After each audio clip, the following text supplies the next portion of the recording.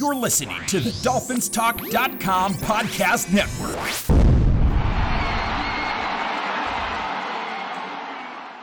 We would be honored if you would join us.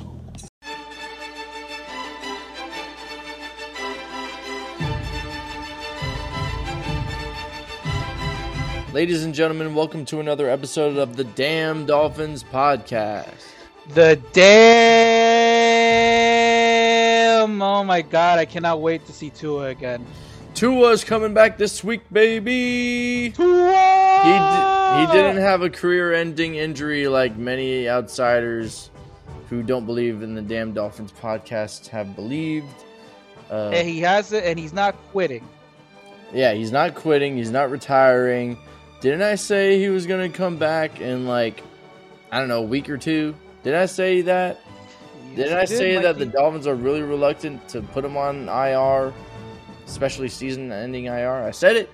I said he'd be back sooner rather than later. You guys don't pick up on the context clues. Everybody just wants to believe all this crazy media concussion craziness. Mm-hmm. Yep. And all this media concussion craziness caused us to be playing musical chairs with our quarterbacks for the last few weeks, and I'm sick of it, man. I need some Tua again in my life, bro. Yeah. I need that Tua juice. Yeah. That sounds gross. This is Madman Mike and Robbie T. Yo. Affiliated with Dolphins Talk on the Damn Dolphins podcast. We're going to talk some Vikings football, right, and Dolphins football. The Dolphins versus Vikings last Sunday. I know it's kind of late in the week right now, but me and Rob recorded the previous night. Somehow, half of our podcast got cut off, so we're kind of recording the first half of last night's podcast together. Which is mostly just a recap of the Vikings game, which I didn't really get a chance to see at all because I was in Orlando. I was at the Food and Wine Festival at Epcot. Yeah, it was a recap of the Dolphins versus Vikings. Got some Tua news. Got some Mike Daniels talking on some injuries and some good stuff. And we got Rob's 5 picks of the week. Another winning record week, by the way. I'm telling you guys, you get to listen about Dolphins and you get to make money. It's true. I should be listening to Rob. I don't know why I don't. You never listen to my picks, Steve. I listen to some of them. And the ones that I do usually win me money. And the ones that I don't kind of screw me. But I gotta bet with I have to bet. It's got to be on me. And then it has to be on me whether I win or lose. That's the only way I feel. That is true. If I screw up, I'm like, well, that's what I wanted. That's true. But remember, fans, listen to me. You'll make money. It's true. Okay, so all right, let's just touch on some of the talking points, the main talking points of the Dolphins versus Vikings right now. Dolphins fall to the Vikings 24-16. And it didn't look like it. If I told Robbie that the Dolphins had 23 first downs compared to the Vikings 11, and we had 73 total plays compared to the Vikings 50, we had 458 yards compared to the Vikings 234. If we had dominated the time of possession 35 minutes and 29 seconds to the Vikings 24 minutes and 31 seconds, you would say we won, right? But it didn't reflect that. Especially when you consider that some of our players in this game, Teddy Bridgewater went over 300 yards and had 2 touchdowns. Raheem Mostert, I think averaged, he had 50 yards, but our receivers went off. Tyreek Hill had 12 receptions for 177 yards. Jalen Waddle had 6 receptions for 129 yards. Mike Gesicki went off for about 70 yards and 2 touchdowns. You would think we dominated this game. But somehow, some way, the Dolphins just couldn't punch in to score. We were able to go back and forth kind of down the field. the Dolphins defense made the Vikings go out. Made the Vikings go 3 and out 10 different times. It was ridiculous. Kirk Cousins was held to 175 yards and 2 touchdowns. The 2 touchdowns there is like the main talking point here. Dalvin Cook went 77 yards and a touchdown. That's another one there too. But Justin Jefferson, the league star receiver, he went off for 107 yards. Adam Thielen was held to 36 yards and 1 touchdown. And somehow the Dolphins defense, outside of them scoring, was able to hold them to 10 3 and outs. I was really impressed by the defense. I mean, I know the scoreboard's not going to show it, but if you hold Cousins, Dalvin Cook, Justin Jefferson, Adam Thielen to 10 3 and outs, I mean, that's pretty impressive, especially what the Dolphins defense was going through, losing Nick Needham, having some injuries in the secondary. Christian Wilkins had some spectacular plays. Jalen Phillips had some pressures. Zach Sealer got in for some too. I mean, the Dolphins defense did, I think, everything they could to give the Dolphins offense the ball back, and the Dolphins offense just couldn't score. Touchdowns win football games, not field goals, and missed field goals. Yeah. And Dalvin Cook, they were holding Dalvin Cook, they were holding Dalvin Cook throughout the whole game until I think I want to say it was the final Vikings drive or second to last Vikings drive. Let me see this. Yeah, it was like the second to last third to last Vikings drive. The Dolphins were going down the field, and I think that was the time when Jalen Waddle fumbled. It was a 7-play, 52-yard drive by the Dolphins. Jalen Waddle was on a deep slant, I think it was. Teddy Bridgewater puts the ball in his hands, right in stride, right on the money. Jalen Waddle's trying to get some yak. The ball gets punched out. It's on the floor. Vikings recover. And then 2 plays later, Dalvin Cook goes on, I think it was like a 52-yard touchdown run. But besides that, I mean, if you factor in that he only had 77 yards total and you take away the 53 yards on that run, I mean, they held him to like 20-something yards or less than that. I don't know. I'm not a mathematician. I was never good at math. But I mean, that's why you're a broadcaster journalist, Mike. Exactly. And a bartender. Well, aspiring. I don't get paid for this. So anyway, I mean, they were doing their job, but the Dolphins, they just couldn't score. Skylar Thompson started this game. Then he got hurt. He hurt his thumb. Then Teddy Bridgewater had to come in. I mean, you can't make this stuff up with the Dolphins quarterback situation in the last 3 weeks. There's 3 quarterbacks on this football team. Whichever one starts. Whichever ones don't, will back him up. Period. Cut and dried. I mean, you really can't. Tua gets a concussion. Then Teddy, who didn't practice throughout the week, has to go in and play the second half of the Bengals game. Then Teddy starts the whole week, goes in the Jets game, gets hurt on the first play because of the new concussion rules. Because Tua got concussed, we got to change the whole rules.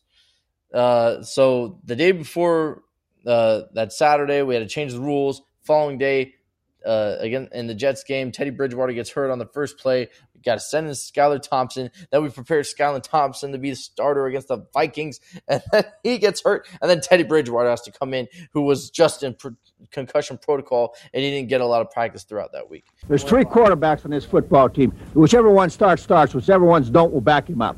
Period. Cut and dried. I really can't harp on Teddy too much. It looked like when he did come in, he was prepared. I mean, he did go over, almost 330 yards. He did have 2 touchdowns. He only had really 1 bad pick where Patrick Peterson kind of cut underneath a receiver to snatch a ball. His first interception wasn't his fault. That was Jalen Waddle turning around, catching the ball, having the ball in his hands right on the money, not cleanly, kind of bobbled it, got hit. Vikings Vikings. The ball gets popped in the air. A swarm of Vikings intercept it. And then also Teddy Bridgewater and Skylar Thompson, they were dealing with a bad offensive line. You got Brandon Shell playing left tackle now. Greg Little is back at I'm sorry. Greg Little was at left tackle. Brandon Shell was at right tackle. The game prior to that against the Jets, they were switched. So Greg Little was on the right side and Brandon Shell was on the left side. I mean, literally, Brandon Shell was just signed to this team. He was just coming off the practice squad. Greg Little's been here for 2 years, but he's never been the answer for anybody. I know he was playing better in a pinch this earlier this season when starting right tackle Austin Jackson went down with an injury. But you know what? He's not a long-term answer. He's never been a long-term answer. That's why he was traded to this team for I think a 6th-round pick a year ago. But and also, Skylar Thompson was sacked once. Teddy Bridgewater was sacked 5 times. The pressure was on him, and when you're not playing with your 2 starting tackles, it's going to get ugly, and you're going to get hurt. I've said this the last 2 years. It doesn't matter who you are. It doesn't matter how athletic you are. When you don't have protection, quarterbacks are going to get hit, and he's probably going to get hurt. Greg Little is the worst starting tackle in the league. That is correct, Commander. Oh, look at that. 6th-round pick. And well worth it. And Liam Eichenberg has been one of the worst left guards, one of the worst guards in the league. Yes, I haven't really kept up with him, but I've also heard rumblings that he's been very, very, very, very poor. Looks like it's just one of those things. It's one of those shortcomings with our GM and our scouting staff or whoever's drafting and calling the shots on these offensive linemen. We just haven't been able to put it together. The deflector shield. Hey, I just want to point out, and I've said this, and I will own up to it. I don't necessarily think drafting Liam Eichenberg was a bad thing. He was considered a highly prospected tackle that in the 2nd round. I think it was the right move. He just hasn't worked out. Simple as that. Yes, I do agree with you. I do agree with the whole narrative and the sentiment. He never gave up a sack. He was known as technically sound. But for whatever reason, under 2 different coaching staffs with 2 different offensive line coaches, I don't know, for whatever reason, it's not being put together. Mm-hmm. Yeah. So yeah, I really don't know what else to say about this game. It just we're dealing with too many injuries. That's it. Our offensive line's banged up, secondary's banged up. We're playing, a mixture of our 2nd and 3rd string quarterback, and which is which right now, I don't even know because we've been switching them around so much the last 3 weeks. There's 3 quarterbacks on this football team. Whichever one starts. Whichever ones don't will back him up. Period. Cut and dried. But Tua's coming back. He's feeling good. And Jalen Waddle, uncharacteristically, his actions or his play led to 2 turnovers, and you can't do that, especially against a talented Vikings team. Not that I really think they're a stud team right now, but right now they're 5-1. You like that? You like that? So they know how to get by. They know how to win games. You are what your record is. Yep, you are what your record is, and 0-3 without Tua. 3-0 with Tua. I mean, he's a winner. No matter what his athletic shortcomings are, he is a winner, and he covers up so many holes. I think he really does, and I completely agree with you. I do feel like when Tua plays the game, the offense does run a lot smoother. Yes, he also was playing when the team was a lot more healthier, but he has way better hot pocket awareness than any of these other guys. He's way more experienced. He's a way better passer. The Force is with him. I'm so sick of Teddy Bridgewater. Nothing against Teddy Bridgewater. I like Teddy Bridgewater. He's a Miami kid. He's from here. He went to Northwestern, I believe. He was doing some coaching for the high school not that long ago. He's got a lot of likable. He's a super likable dude. But I've seen the Teddy Bridgewater story a billion times already. I know he led the Vikings to a playoff win one year. Good for him.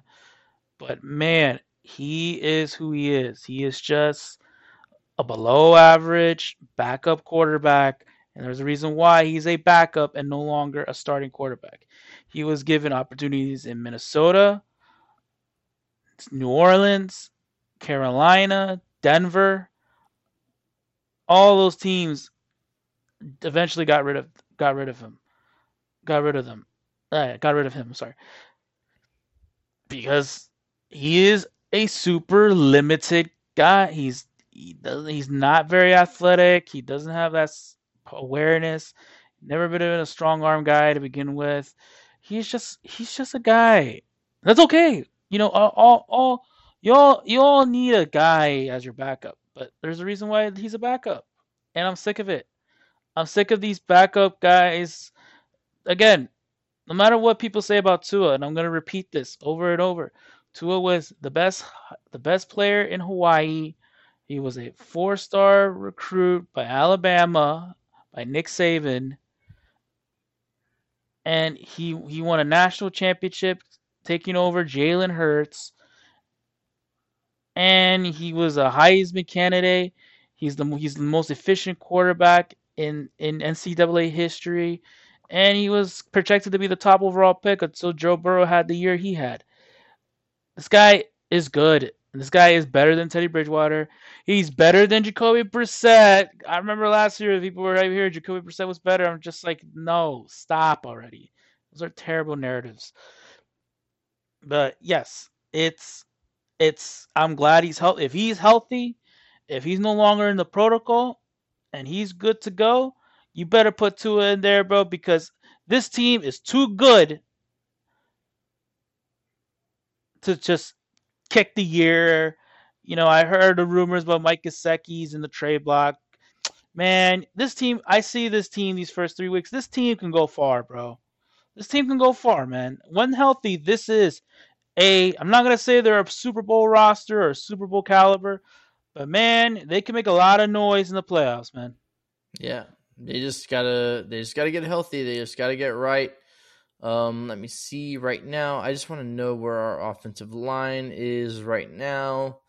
I know Armstead's day to day because of the toe injury, and I want to see if I could get an update on Austin Jackson. I don't know. McDaniel said it was going to be tricky to see exactly what Austin Jackson can do. Practice report. I don't see Austin Jackson's name on here for the practice report, but let me see. Teron Armstead. Nope, he wasn't on here either. Oh wait, no, he is.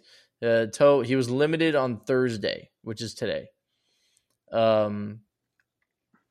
Again, the second half of our podcast was recorded on Wednesday. Kader Kohu, he also has been banged up with an oblique injury that he suffered, I think, in the Jets game. He's been limited Wednesday. He's been limited Thursday. Hate the Jets. Yeah. Let me see. Any other notable ones? Jerome Baker, his hip, and limited. Zach Sealer, hand, limited. Skylar Thompson still can't grip with his thumb injury.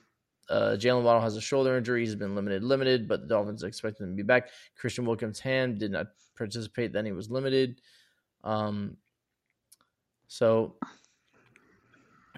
we're banged up, man. We're banged up, but hopefully Tua can get his 2 starting tackles back soon.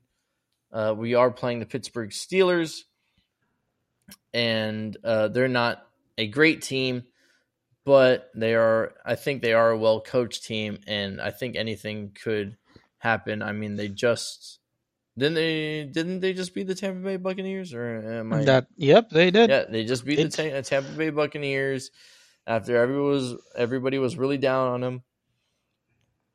And we'll see if either Kenny Pickett or Mitch Trubisky is going to play.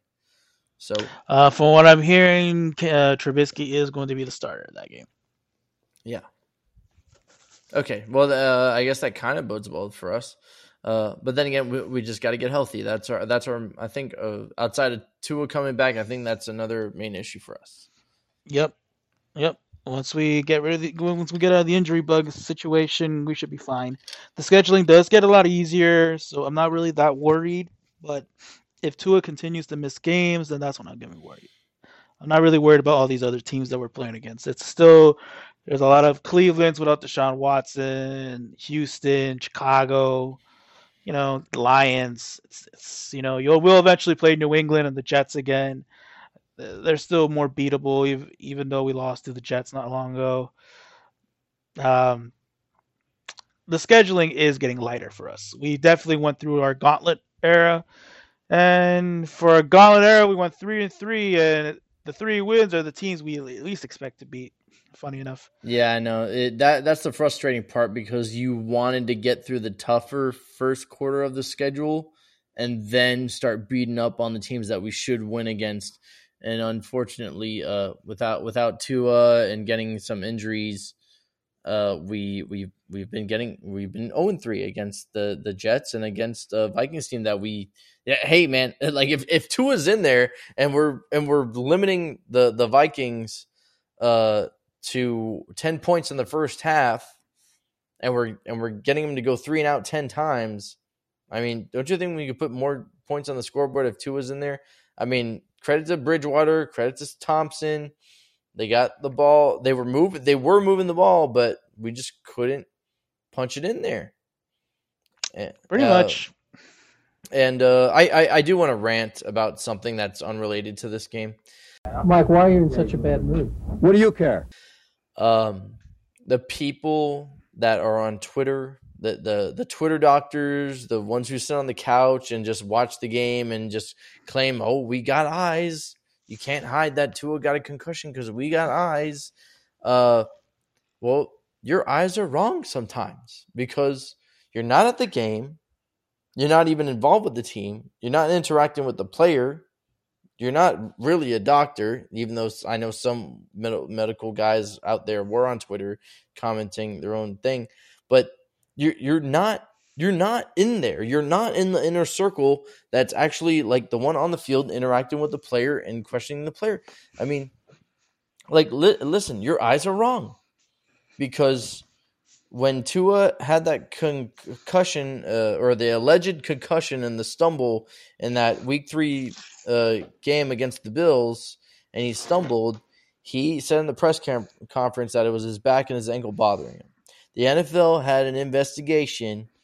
It was concluded that his back and his ankle was bothering him. And that comes from a consensus of Tua, Mike McDaniel, and the other 3 doctors that were involved in that evaluation. And then we saw, I think it was last Thursday, the Bears in the who were they playing? It was the Bears and the Commanders. The Bears and the Commanders game, and Justin Fields had took a shot, fell to the ground, and then he was kind of like on one knee trying to gather himself for like a very, very long time. I think it was like bottom of the third quarter. And everybody was like, "Oh, look, Tua had a concussion, and Teddy Bridgewater was ruled to have a concussion too in that Jets game, and he didn't stumble. And look at Justin Fields; he's on the ground, he's on one knee, he's stumbling. That's got to be a concussion. He just got hit and thrown to the ground by a Commander's defender. Oh, we know we got eyes. Our eyes don't lie. Well, your eyes do lie, because again, you're not involved." You're really not involved because when the game was concluded, it was confirmed that Justin Fields had a dislocated shoulder or some sort of shoulder injury, and that's why he was on one knee. It had nothing to do with the concussion. So that's what I'm saying. Like a lot of this false information because of Twitter someone who's popular just sends out a likable tweet can just be retweeted all over the place with false information and a false take. And just taken like way out of context because you're just not there. So anyway, I just I just hope that's a learning lesson for people who just think that just because they have eyes and they see something, it doesn't really mean it is what it is. Mike, why are you in such a bad mood? What do you care? Pretty much agreed. Miami did absolutely everything right. The media completely overblew this, and they overblew this for a player who, like I said in previous episodes, and again, this is not a shot at Tua. Again, I like him. I support him. I'm going to root for him. I want him to succeed. I want him to be our top guy.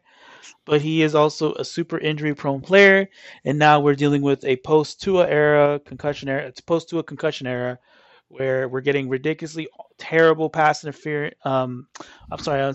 The roughing the passer penalties and ridiculous concussion protocols where guys who are clearly either do not have symptoms or not have a concussion at all are forced not to even play because a spotter saw something that didn't look right, which did not make any sense because when Teddy Bridgewater went out, I don't see anything that looked like he had a concussion. And when Justin Fields gets knocked down twice and looks like he's in unbearable pain, I don't see them taking him to the medical tent or checking in on him. They didn't even, I mean, from what I saw, I don't even think they took him to the sideline at all. It was bad, dude. I know it was bad. It was bad. I know it was a dislocated shoulder, but even the whole process and the whole awareness to the whole new rule, it was wrong that they didn't even call him to the side to check him out at all. Because yes, to the eyes, it does seem like a concussion, so you should at least call him to the sideline and check it out. That's all I'm gonna say. Agreed. All right. Anything else we need to add to this? What else can I say? Man, I had something to say. Trying to figure it out.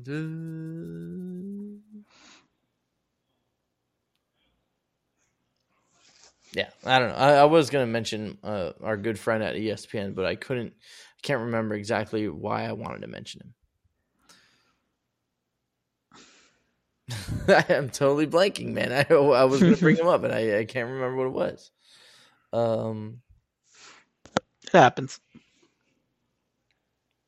Yeah. I do have a theory. That okay. I think I realized why. Okay, so the Saturday before the Jets game, me and a certain someone, or a little ESPN source who I don't know if I should mention his name or not. Jeff Darlington. Me and him, the Saturday before the Jets game, we both got an email of the NFL from the NFL communications department, talking about the investigation, the conclusion of the investigation, and also the new rule that, they adjusted. And we both think that they weren't going after the Dolphins on purpose when Teddy Bridgewater got hit. It was just like they saw a quarterback get hit on the first play of a 1:00 game. Well, I mean, on the Dolphins' first plays of a 1:00 game. I think that might have been. It is possible that it could have been the first quarterback hit of the game, where they just wanted to make a statement and enforce that new concussion rule and the new concussion protocol. And it just happened to be the Dolphins, and they're just like, look, we just changed the rule, and we're going to show that it's into effect, and we're going to show that we're going to keep the players safe.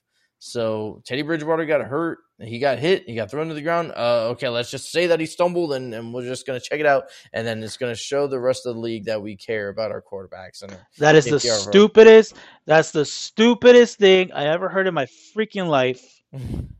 That makes no sense. All these quarterbacks are going to get touched at some point during the game. I know. I just think that because it was that week on the following day that it just happened to, unfortunately, be Teddy Bridgewater in order for them to make a statement. Because they literally pounced on it. He didn't stumble or anything. He got hit. He went to the ground. He got back up.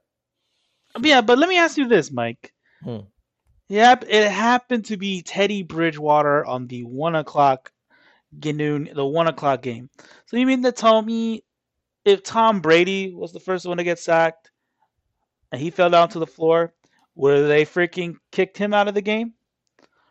Would have they done that to Aaron Rodgers, to Josh Allen, Patrick Mahomes, Joe Burrow, who regularly gets sacked all the time, or even like a Kyler Murray or a Derek Carr?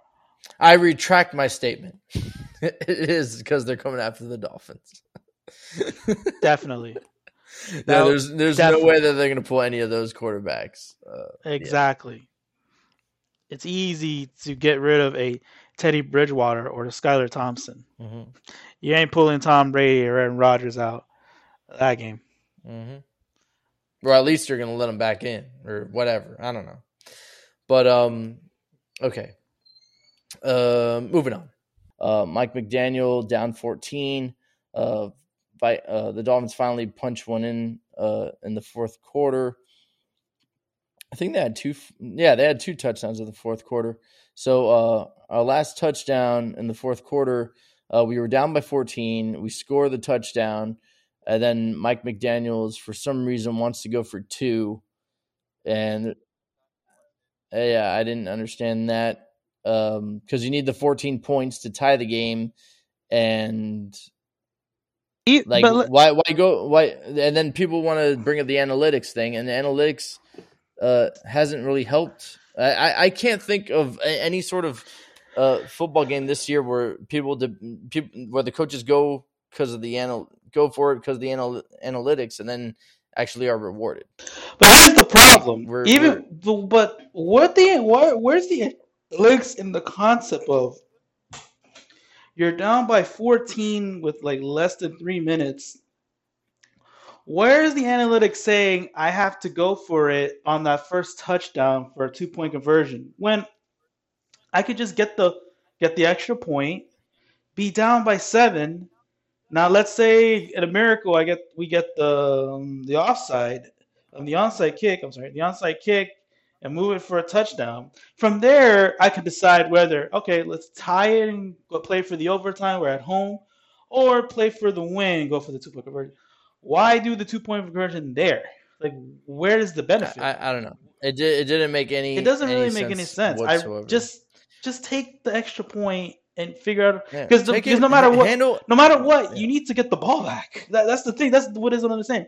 You still need to convert the onside kick to get the ball back to get a chance at another touchdown drive.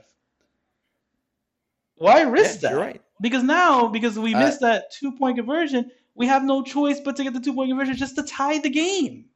Yeah, due to analytics. But the analytics failed you the first time. Now you're going to do it again?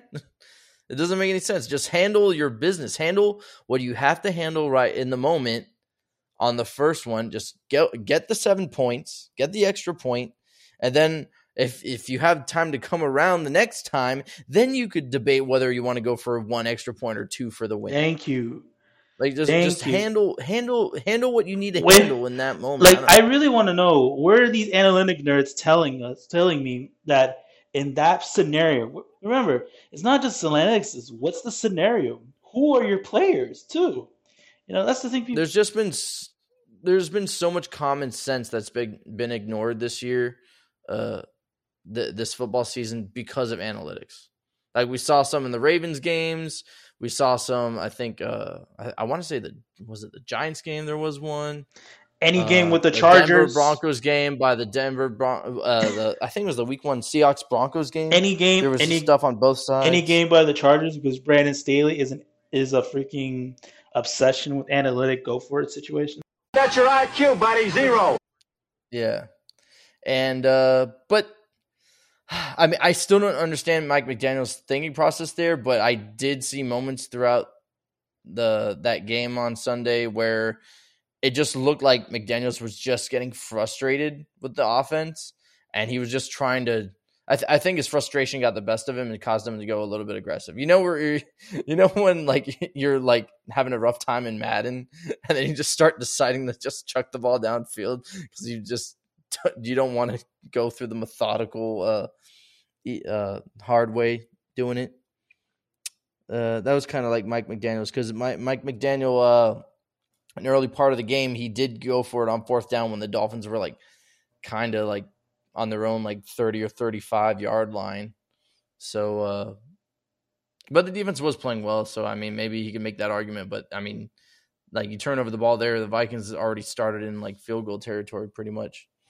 But you could just tell he was just getting frustrated with the injuries, with the quarterback situation, not moving the ball, not scoring points. It was a very frustrating game. Well, I don't know. That's all I could say, man. It sucks. We're 0-3 without Tua. The standings, I think we're third in the AFC East. If I look at the standings correctly, the Jets are 4-2. That's making me sick. Yeah, the Jets are second. I think the Patriots are fourth. So it's the Bills leading the way at 5-1. The Jets are 4-2. The Dolphins are third at 3-3 because they beat the Patriots, and the Patriots are 3-3 at the bottom. The problem here is that the Bills are on a 3-game winning streak. The Jets are on a 3-game winning streak. And the Patriots are on a 2-game winning streak, while we're on a 3-game losing streak. If you fail forward. And yet we still have probably the 2 best wins over the Bills and the Ravens. Yes, that's true. Let's see here. We got good news this week. Our fearless leader is coming back. Thank God. We had fun to go this direction. Our fearless leader, the one who sets the tone for the entire organization, baby. He's coming back. That's all I gotta say. Thank God. Mm-hmm. Like, these people on Twitter can say all you want about Skylar Thompson and Teddy Bridgewater. And trust me, I was kind of on that Skylar Thompson Kool-Aid for like an hour. But then I kind of remember this guy was a 7th round draft pick, bro. Let's cut this out already, man. And we all know what Teddy Bridgewater is. We've seen that guy play for years. He is who he is. Tua's the best quarterback out of the 3. Tua has been great when he was healthy and upright. Tua's undefeated so far when he plays the whole game. Like, I don't want to hear this idea that we can win with Teddy or Skyler. No, we cannot. Tua's better than those guys, especially now with their injuries piling up. You got to put your best players out there and hope for the best. And he's coming back, and thank God, because I'm so sick of this mediocrity at quarterback, man. You cannot be mediocre in quarterback when you got Josh Allen buzzsawing everybody, and your other division rivals getting their stuff together. I do think the Jets and the Patriots are still phonies. I don't think they've beaten anybody. As it stands, us and the Bills are the only 2 teams that have actually had legitimate wins against legitimate teams so far. So I do think everything will correct itself over the course of the season. But the only way we're going to continue our course is, of course, if this guy is, healthy and upright. And at least it starts with Pittsburgh, a team that has basically no offensive identity at this point and no TJ Watt to wreck us apart. It's also a Sunday night football game. It's the big revenge game, Tua versus Brian Flores. We meet again at last. And of course, the celebration of the 50 years of the undefeated team, of the undefeated 72 Dolphins.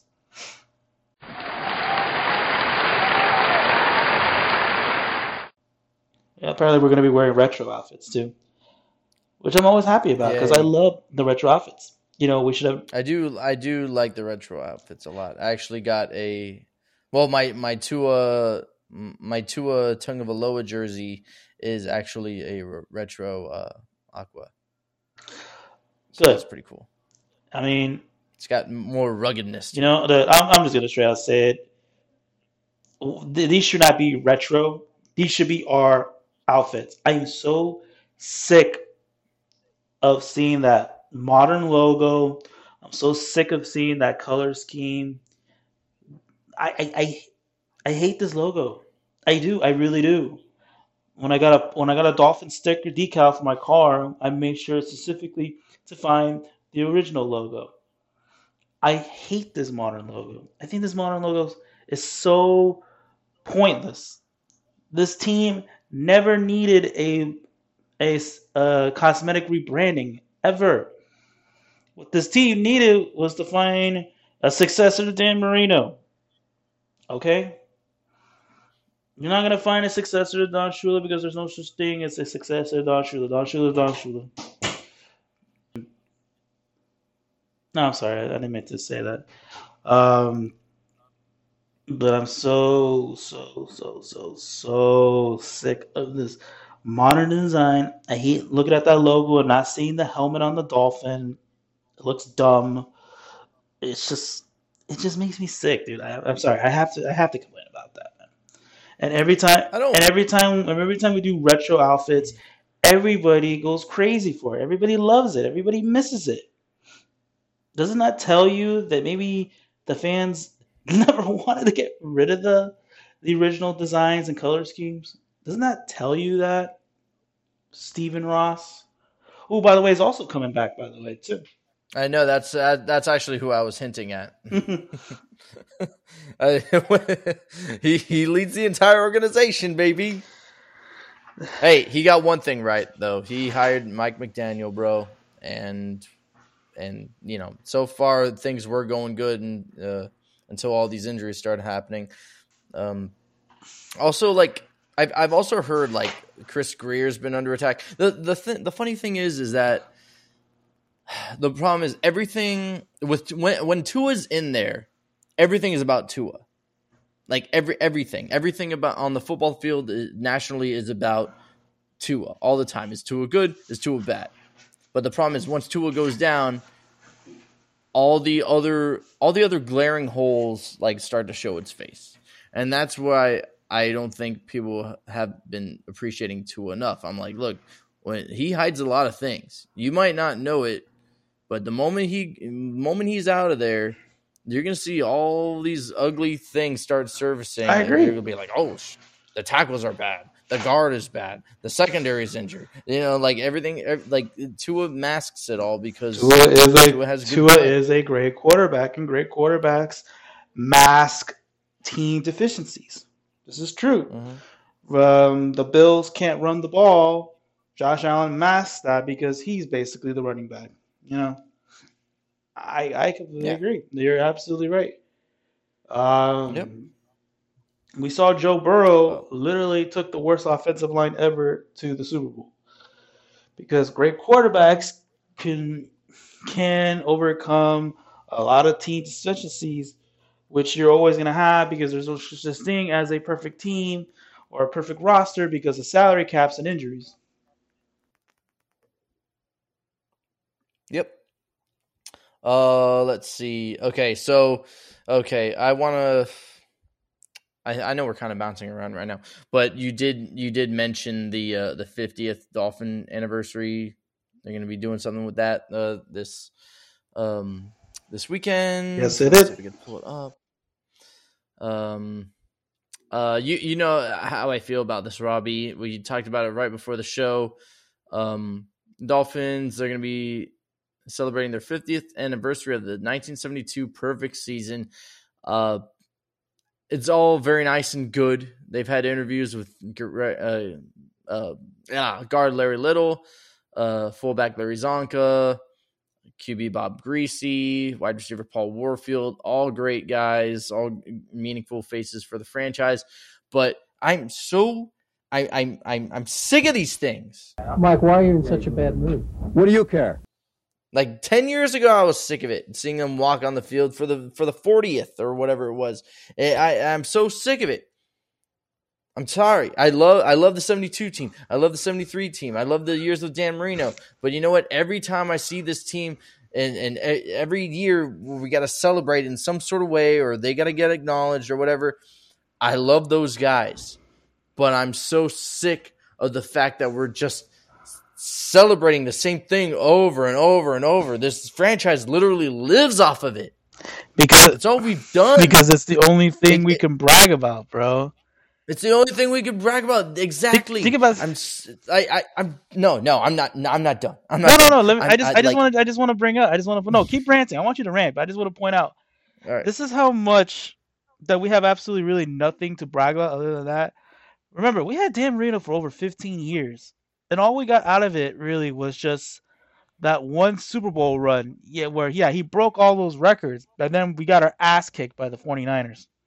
And that's it. And then our defense fell apart. He never had a defense for the rest of his career, pretty much, until Zach Thomas and Jason Taylor. Zach Thomas, Jason Taylor, Sam Madison, and Patrick Surtain started getting drafted. But the thing is that I'm tired of it. I want new faces. I want new success. I want new guys to be honored. I want this organization to start winning.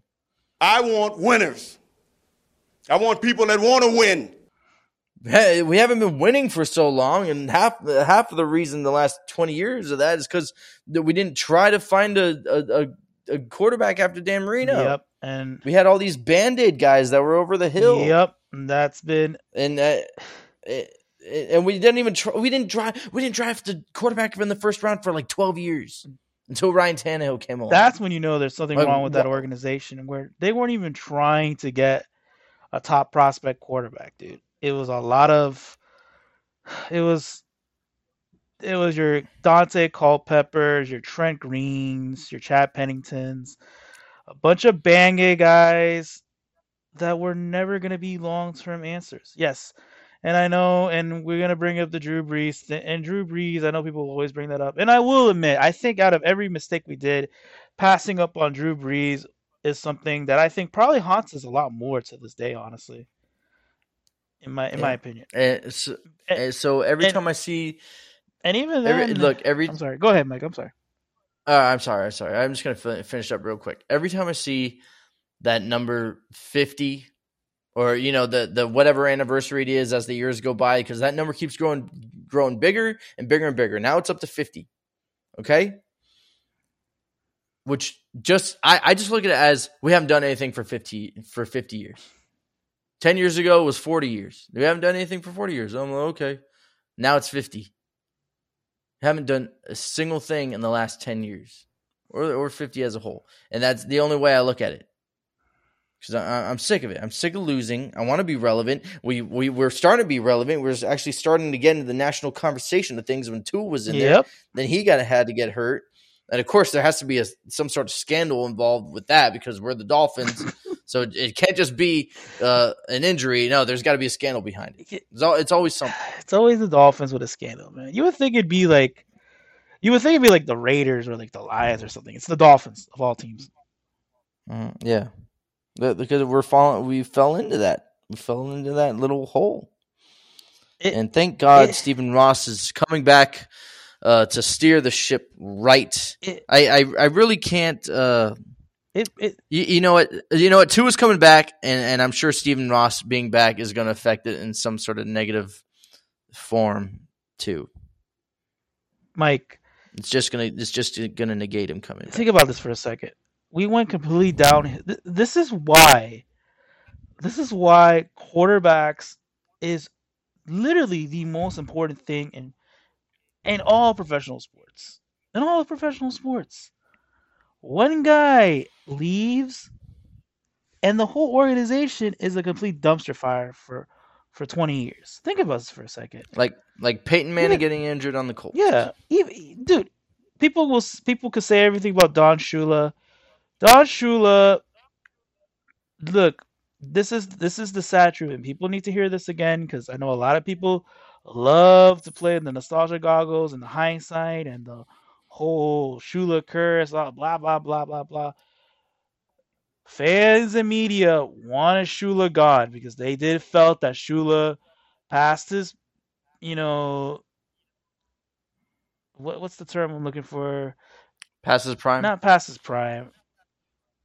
Over the hill? No, not even that. Not even that. It's just ran its course. That's Warriors ran its are behind course. him. Ran its course. There we go. That's a better word. That's the term I'm looking for. Don Shula did ran his course in Miami. Clearly, they needed a new vision, but at least we still had Dan Marino under center, and that's all you really need. As long as you got the guy under center, your organization will be fine. New England was Or relevant, at least. irrelevant. Yes, New England was literally nothing ever.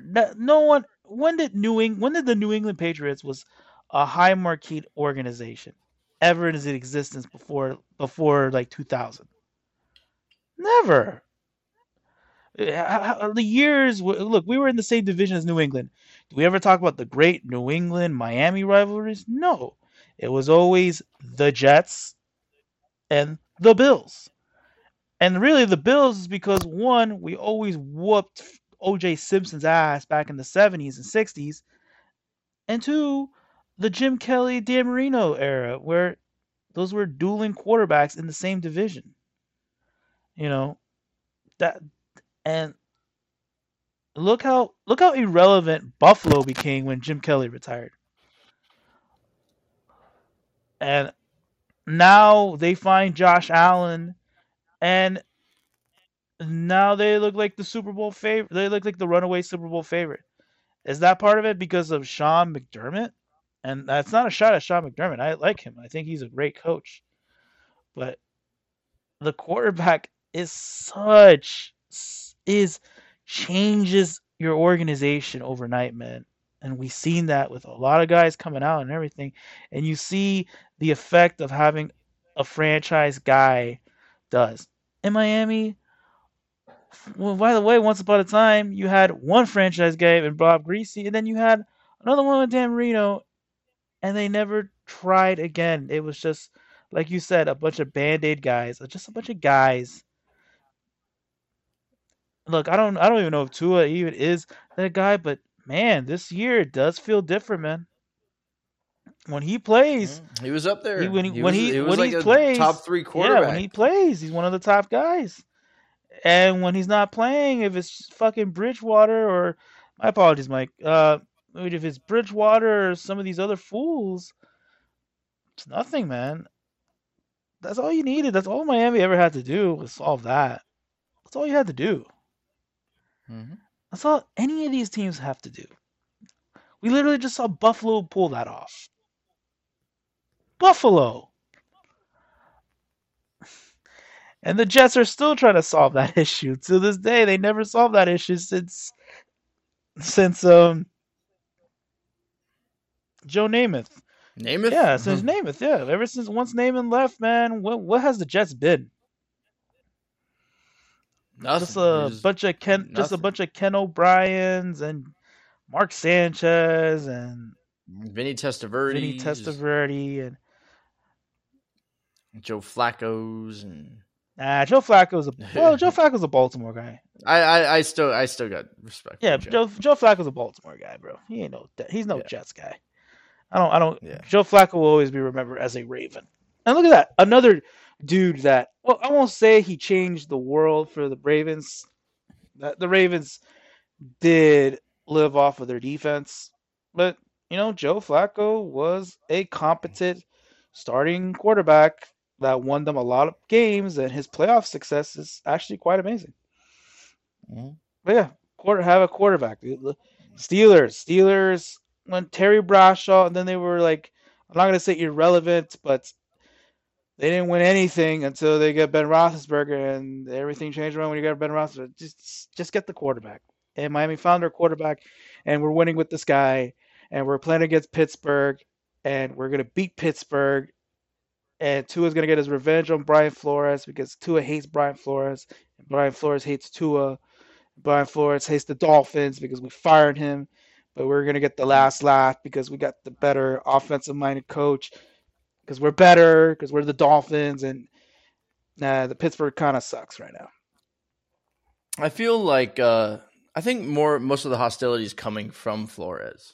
I feel like Flores is just like a very bad, ill-tempered guy. And, like, I think we're trying to move on. And, like, Tua didn't have any nasty things to say about Flores when he was, like, interviewed today. Or on Wednesday, I should say. But let me read you some of these Tua quotes and what Mike McDaniel had to say. You know how a couple episodes ago, Robbie, we were talking about how Tua needs to get rid of the ball and know his limits and live to, fight another down or throw another down, just throw the ball away if the play's not there and take care of your body. So Tua and McDaniel actually talked about this, I guess, ever since he got hurt. And McDaniel has had talks with Tua in regards to being more careful with his body and conceding plays, and mentioned that great QBs, some of the great QBs' long-term play has to do with concession, as Mike McDaniel called it, which is also known as throw away the ball and don't try to extend plays and live for the next down. Tua kind of touched on this today, or Wednesday, I should say. I've always been a person to try to make something happen. Like, that's always been my mindset, if you will. Throwing the ball away hasn't been something that I've done in the past really well because I'm trying to make plays. So just learning from that, if it's not there, it's okay to throw it away. It's the longevity of me just being able to be the quarterback for this team and not try to make something out of nothing. Plays will come to us, and that's kind of our mantra for it. And that's kind of what our mantra for our offense is. So that was Tua's words on it, which is good. And hopefully he'll start playing that way, because I think we all want to see him on the field as much as possible at this point. And it's right. And me and Rob are right. We've talked about this. Every time he tries to extend a play, it doesn't really go well because he doesn't really have the legs or the escapability. And he's mainly a pocket passer. I mean, I like the effort. I want him to try to make something happen when it's there, but like throughout the game, not so much. When it's towards the end of the game and it's crunch time and time's running out, I won't mind as much him trying to extend the play and making something happen. Because that's kind of what you need there. I mean, it's do or die. You got to do something. Mm-hmm. So I don't mind that, and I'm glad they talked about it because it's been on a lot of people's minds ever since he got hurt. Any comments on that, Robbie? No, let's just hope he stays healthy the rest of the year and moving forward. I really want this to work. I'm still a little scared about his injury issues, but man, bro, I'm just ready to see him back, honestly. I'm honestly excited. I want to see good quarterback play. I'm tired of these low scoring, not converting touchdowns. I'm sick of it. I just want to see this guy win already, man. I'm ready. I'm ready for this moment, bro. Okay. Mike McDaniel is ready too. Here's another quote. He's a captain. He's a captain for a reason. And as I've told you guys from the onset, I think he's a very, very good player at that position. So very good players, they definitely give people a boost. Not because of what other people aren't, but more of just because of who he I'm butchering it already. I told you I'm not good at reading it out loud. So he's definitely a type of player to give people a boost, not because of what other people aren't, but more just because he is who he is. So he's the strong fabric of this team, and that's exciting when you get to go play with one of your brothers, which is why the team will be excited, and it will be exciting. Tua commented on his concussion and his injury. He said, I wouldn't say it was scary for me at the time because there was a point where I was unconscious, so I couldn't really tell what was going on. When I did come to realize what was going on and what was happening, I didn't think of anything long-term or short-term. I was just wondering what happened. Another quote is, I remember the entire night up to the point where I got tackled. After I got tackled, I don't remember much from there, getting carted off. I don't remember that. But I do remember things that were going on when I was in the ambulance and then when I arrived at the hospital. And then the negative side of watching his team from the sidelines, he said, watching my team go out to battle and I can't do anything to help them on the field, there's things you can do in the locker room to keep guys encouraged and to keep guys going and motivated, but it sucks. As a competitor, I want to be out there with the guys. I want to be able to go out there and help our guys win games. That's a terrible feeling that I could always watch from the sidelines.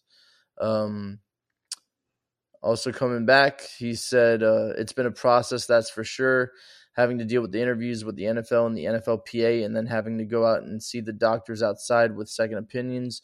So a lot of it has been, I would say, pretty stressful, but all of it is done for player safety. I'm glad that I got to go out through these things to kind of understand more of the deals of concussions and the effects long-term, short-term, and things like that. So I thought it was great that I was able to go through those and go through that process and get cleared. I would say it's pretty cool as far as the support that has been shown since I've been away. A lot of love and support. I would like to say shout out to my neighbors that live in the community that I live in. They were very, very respectful, very kind to have made some things. They brought over some notes from their kids. Their kids could bring over candies, things that they would bake, things that they would color. So I thought that was super cool. I feel the support, and my family could feel that. And then just guys from across the league reaching out too. So good to have the guy back. Talks like a leader, holds himself accountable, self-assessing, self-aware, and he's collaborative with his head coach, which is what you want. Something that he didn't have with his last coach. Yep, it's good to have him back. I'm excited, and I really hope he could have some decent tackle play and offensive line play when he is sitting back there. It looks like Hill and Waddle should be available for this game coming up. I know Waddle got banged up at the end of the Vikings game, but I think he's good. Let's see here. Some other injuries. Like I said before, Nick Needham is on IR with a torn Achilles. CB, Keon Crossan, who has a knee injury, is hard to set a timetable for him because McDaniel says that Crossan is a quick healer, but no definite answer on him yet. Byron Jones, still not available yet. McDaniel says he's a cornerback that's trying to perform at a high level with a lower body extremity injury, so we've been judicious with it. I don't think we're going to see him practice this week, but we're really just trying to do it the right way. It's hard to fully know when that's going to happen because if I gave a timeline, basically saying he would be wrong if he did give a timeline. So no timeline on Byron Jones. Right tackle Austin Jackson, who has a ankle sprain. Dolphins are being cautious. They don't want him to have a setback or put him in a vulnerable spot. And Mike McDaniels commented, a high ankle sprain or a low ankle sprain or really anything with the ankle that for an offensive lineman is a tough injury. You can feel better, but then now you have to go lean on a 300-pound individual and try to displace him, and that force from the ground up is challenging. He didn't have any setbacks, so I feel good about that. It's more about being judicious with that process so we don't put himself in a position where he has any setbacks moving forward or he doesn't all of a sudden. We put him in a position where he's super vulnerable in a game and isn't able to complete it, which is tough with the active roster selection. So we'll be monitoring that. Teron Armstead, the left tackle, was day-to-day with the toe. McDaniel says not playing in week 6 last week did a great deal to help him. So we'll see. He's day-to-day. Skylar Thompson couldn't grip the ball. And I think that's it for at least notable injuries that I can think of. So, yeah. Anything else, Mike? Nope. I think it's time for your 5 picks of the week. Yes. My favorite thing about this show, probably everybody's favorite thing about this show, is cue the music, Mike.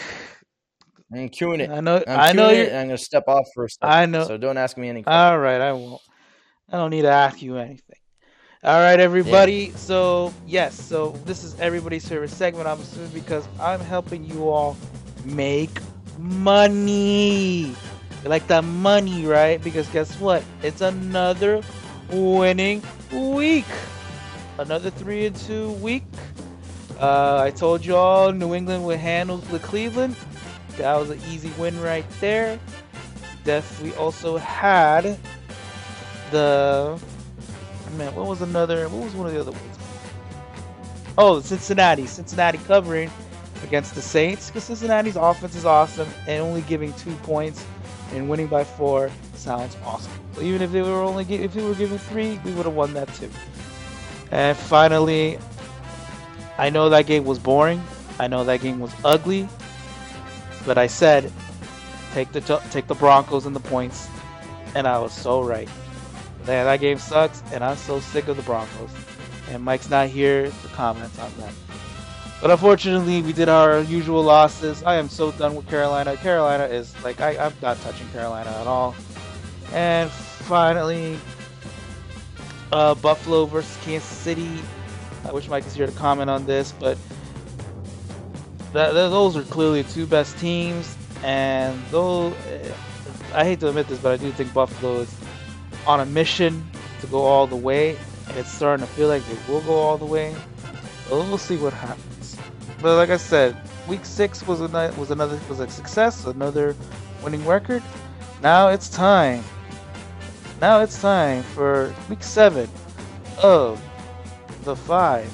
my 5 picks of the week. So we shall begin for the week 7 era. Let's see what we can start with. Just to remind you, all our lines that I post on here is based on the Bovada line as of the recording. So these lines do change over time, but we're only, since we get this recorded, this will be the official lines of the week like we always talk about. Okay? First things first. I'm going to go with the Green Bay Packers -5. Yes, the Packers are struggling on offense. Yes, Aaron Rodgers is not having an MVP here. And yes, they just got embarrassed by the Jets, which is one of the reasons why they're going to take this out on a bad team. When Green Bay Packers beat up a bad team, they beat up a bad team. And I'm giving 5 points to the Washington Commanders, who are just the biggest mess ever. The biggest mess ever. Carson Wentz is now out, so it's Tyler Heineke going under center. This team... I love Heineke. You mean you love Heineken? This is Heineke. No, I hate Heineken. I love Heineke. So like I was mentioning, Mike, I'm going with the Packers at Washington -5. I know that's a lot of points to give, but I think Green Bay is due for an offensive juggernaut game. I think what, you know how it is when you get embarrassed by a team in a game where a lot of people are watching.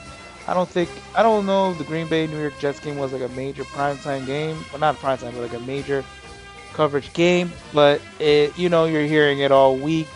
How do you lose to the Jets? Blah blah blah. Yeah. They will bounce back. This will be the game to bounce back.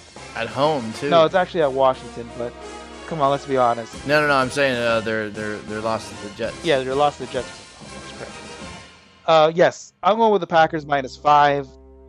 I think this is going to be one of those games where they just beat up a bad team. They need to get their heat back somehow. The Commanders are such a joke right now. They're bad. And now Carson Wentz is not. They got problems with the owner, the problems with the quarterback, the head coach making comments about the quarterback, and then the quarterback finally gets injured. It's a mess. It's a complete mess. I know it's a lot of points. Trust me, I don't like giving 5 points. But if there's a game where Aaron Rodgers wants to get up to date with his wide receivers, I think this is the game right here. So I'm gonna go ahead. Can I just say something? Go ahead.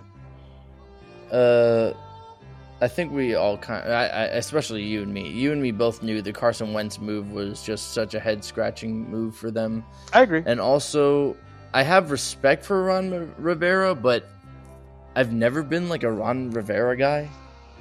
Like, he's just, I don't know, he's just never really done it for me, like, at all. I just, like, shrug my shoulders and I'm like, oh, yeah, he's there. He's a name. But, like, I don't know. I don't know what he does that's innovative. or anything. I mean, I don't know. He's just. Defense? I think he's I a don't good know. players coach. He's a good players coach. I think players like him, respect him, and play hard for him. And for the most part, he does develop good defenses. Like those Carolina teams did have really good defenses during his time. You know, and he did. And he was someone that kind of like put Cam Newton in his place sometimes, and I think he's trying to do that with Carson Wentz. You know, I think players like him and respect him. So he's one of those guys. Yeah, I don't know. I would assume the defense thing would be it, but it's like you never really hear him like as like a mastermind, or I don't know. You just never hear that with him. But yeah, he's a motivator, and he can take command. He comes. I think he's a military guy. So, all right, moving on. All right, next up, this is a very weird line. I don't get this line. I don't know if Vegas wants me to take this line. I'm gonna take this line. I'm gonna take New York Giants +3 against at Jacksonville against the Jacksonville Jaguars. First of all, look, I'm not saying the Giants are a good team, but you are what your record is, and they are 5-1 right now. I think they're a complete fraud at 5-1, but they are proving that one, Brian Daboll looks like a real deal head coach and looks like the coach of the year. 2, Saquon Barkley is looking like why he was taken 2nd overall in that draft. They've beaten Baltimore. They've beaten Tennessee. They're 5 they beat the Packers in London in a close competitive game. I think those are real wins. I know I said just fraudulent right now. I still think they will come down to earth at some point, because no matter what, Daniel Jones is still Daniel Jones. And Jacksonville, I think people drank that Jacksonville Kool-Aid so fast after those first 2 games, because ever since that first quarter against the Eagles, Jacksonville has been pretty bad, man. And they had a very tough loss against the rival Colts. And this is still a super young team. Trevor Lawrence has such a super high ceiling, but he can still be very inconsistent. Jacksonville, that's not really a home field. You know, there's gonna be a lot of Giants fans there, and it's +3. And again, is it? My only guess is this is only -3 because Jacksonville's at home. But when has Jacksonville ever been considered like a major home favorite? You know, that's not a home field advantage. Come on, Jacksonville has always been one of those like games where visiting fans come to. You know, and it's +3.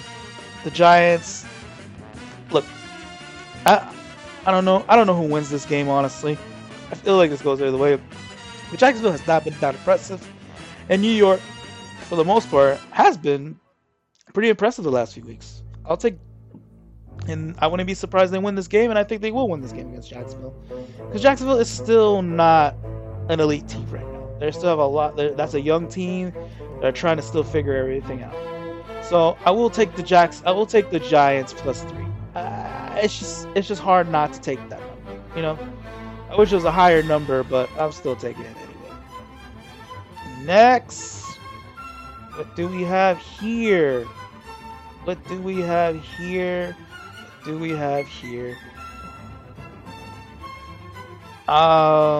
Seattle Seahawks +6 against the Chargers. That again, I can take it. Again, I am taking that as well. I like that number. I like the Seahawks. The Seahawks are, for a team that's supposed to tank, they score a lot of points. And Geno Smith is statistically having a really good year. And the Chargers, they're off a short week. They just went through a super, super close overtime win with their kicker, by the way, pulling his leg. His hamstring. I don't know what he pulled. He pulled a muscle. So their team is already hit with a lot of injuries. They just had one of the luckiest wins of the season so far in a very close game with their kicker doing most of the work on one leg on a bad kicking leg. So how effective he's going to be. I get the coaching advantage. Pete Carroll is a better coach than Brandon Staley. Justin Herbert's probably better than Geno Smith, but again, too many injuries. It's too many points. And again, the Chargers, they just like Jacksonville, those are probably the two worst home fields in the league. It's gonna be a lot of Seahawks fans coming down to Los Angeles to watch their Seahawks play. They're on a roll. They're 3-3 right now in a division right now that it's probably more up the grabs than people think. I think there's a little momentum going for Seattle. I'm not saying Seattle will win this game, but 6 points, that's a lot of points right now for a Chargers team that is so banged up. By the way, J.C. Jackson is hurt. I mean, not hurt. He's on the doghouse right now. So how many snaps he's gonna play? Justin Herbert is still banged up. That whole team is banged up. Keenan Allen, I believe, is still out. And it's just a lot of points. I gotta take those points, man. I'm taking the points. Now, Miami versus Pittsburgh. What side do I pick? Miami, according to Bovada, they're favored by 7 points over Pittsburgh Steelers. I cannot believe I'm saying this. That's a lot of points to give. I will admit, America, I will admit, this is betting with my heart. I'm not saying, so listen to my opinion on this game. This is clearly a bet with my heart pick. I'm going to take the Dolphins -7. I'm going for -7 the Dolphins. When Tua plays, statement game for Tua. Tua, when he plays the full game, he's 3-0 straight up and against the spread. This is a prime. By the way, this is our Sunday night primetime game. The world's watching. That stadium. I know there's gonna be some Pittsburgh fans there, but that stadium is gonna be a bunch of crazy Dolphin fans. By the way, the retro outfits are on for that game. It's a retro night. We're celebrating the 50 years of the undefeated team. It's gonna be rowdy. It's gonna be Tua versus Brian Flores. I think Tua is gonna have one of those statement games. I think he's gonna show the world. I think this is gonna be one of those games where he's gonna throw like 3 touchdowns, 250 yards. I'm dead serious, man. I know I'm going crazy. I know 7 points is so much, but man, Pittsburgh. First of all, Mitch Trubisky is starting. Come on, it's Mitch Trubisky. Good luck scoring points. They don't have T.J. Watt to mess with our offensive line. I think Miami needs a momentum big win. I think they need a statement win. I think they know they need to get this game win. I know I'm swallowing 7 points. I think it's crazy swallowing that many points, but I'm gonna do it. I just have to. I gotta get this. I just got to. I have to I gotta make this move, man. I'm gonna give the points. I'm going with the Dolphins. I think Tua is gonna have a 3 touchdown type of game. I think we're gonna win by more than 7. I think Pittsburgh just doesn't have the firepower or the true offensive talent or the offensive coaching to get it done compared to we do it. So I'll take Miami -7. I got the Seattle Seahawks +6. I got the New York Giants +3. The Green Bay Packers -5. I need one more game. What game do I pick, America? I think I will take as the final game. Gotta get one more game in there. You know, I will take, and I'm sorry for spending time. I'll try to be quick with this. You know what? I'll take Kansas City -3 against the San Francisco 49ers. They're at San Francisco, so it is a road game. But I'll take Kansas City. I think Kansas City needs to bounce back after a battle they had with Buffalo. I think Kansas City knows that they're on the clock right now. They know they need to get their wins if they want to try to get back to that first overall seed. And the 49ers, they are decimated with injuries all over. That team is completely beat up everywhere. Yes, that's why I like this one too, because I don't see how the game's going to be like within 2 points. I agree. I think Kansas City wins by a touchdown. I think Kansas City is going to get their heat back in this game. I think they know they got to win these games. I don't like giving 3 on the road. But Kansas City is just one of those teams where they could beat anybody at anywhere at any time, and they could win. If not win by 1 point, they'll definitely win by at least more than like 3 points in my opinion. But Eric Armstead didn't practice on Wednesday. Ibu Khan didn't practice. Ufanga with a concussion didn't practice. McGlinchey, one of their tackles didn't practice. Tre'Davious Ward, groin injury, didn't practice today. Yeah, man. There's a bunch of guys. Nick Bosa, limited practice. Jimmy Ward, limited practice. Yeah. I mean, they're banged up. Kyle Shanahan's a good coach, but can't outcoach talent, and Kansas City's more healthy. I think they'll get the better of them, and I agree. They could definitely win by more than 3. I agree. This is not very good. It's not a very interesting week for Lions, honestly, from what I'm seeing. So, I don't really like most of these lines. This is one of those weeks that I just don't like. What are all the games? What are all the games that you picked? Alrighty. Because I wasn't here. All right. So just to recap it one more time for our fans, Mm-hmm. I have the Green Bay Packers -5, the New York Giants +3, the Kansas City Chiefs -3, the Seattle Seahawks +6, and finally our Miami Dolphins -7. And those are my 5 picks of the week. Let's see, we go for another winning record. Woo! All ready then? And with the picks of the week, you want to call it a night, Yes. Robbie? Because I got nothing else. Let's call it a night, please. Yeah, so I could finish my jar of pickles and finish making my buffalo chicken wrap. You and your pickles, bro. I swear. Those in the jar of pickles. You and your pick. All right, so another good episode. I hope everybody liked it. I know we kind of bounced around a little bit in the beginning part, but I think we finished strong. So good night to the Damn Dolphins disciples and some new followers. And thanks for listening to Madman Mike and Robbie T on the Damn Dolphins podcast. Good night.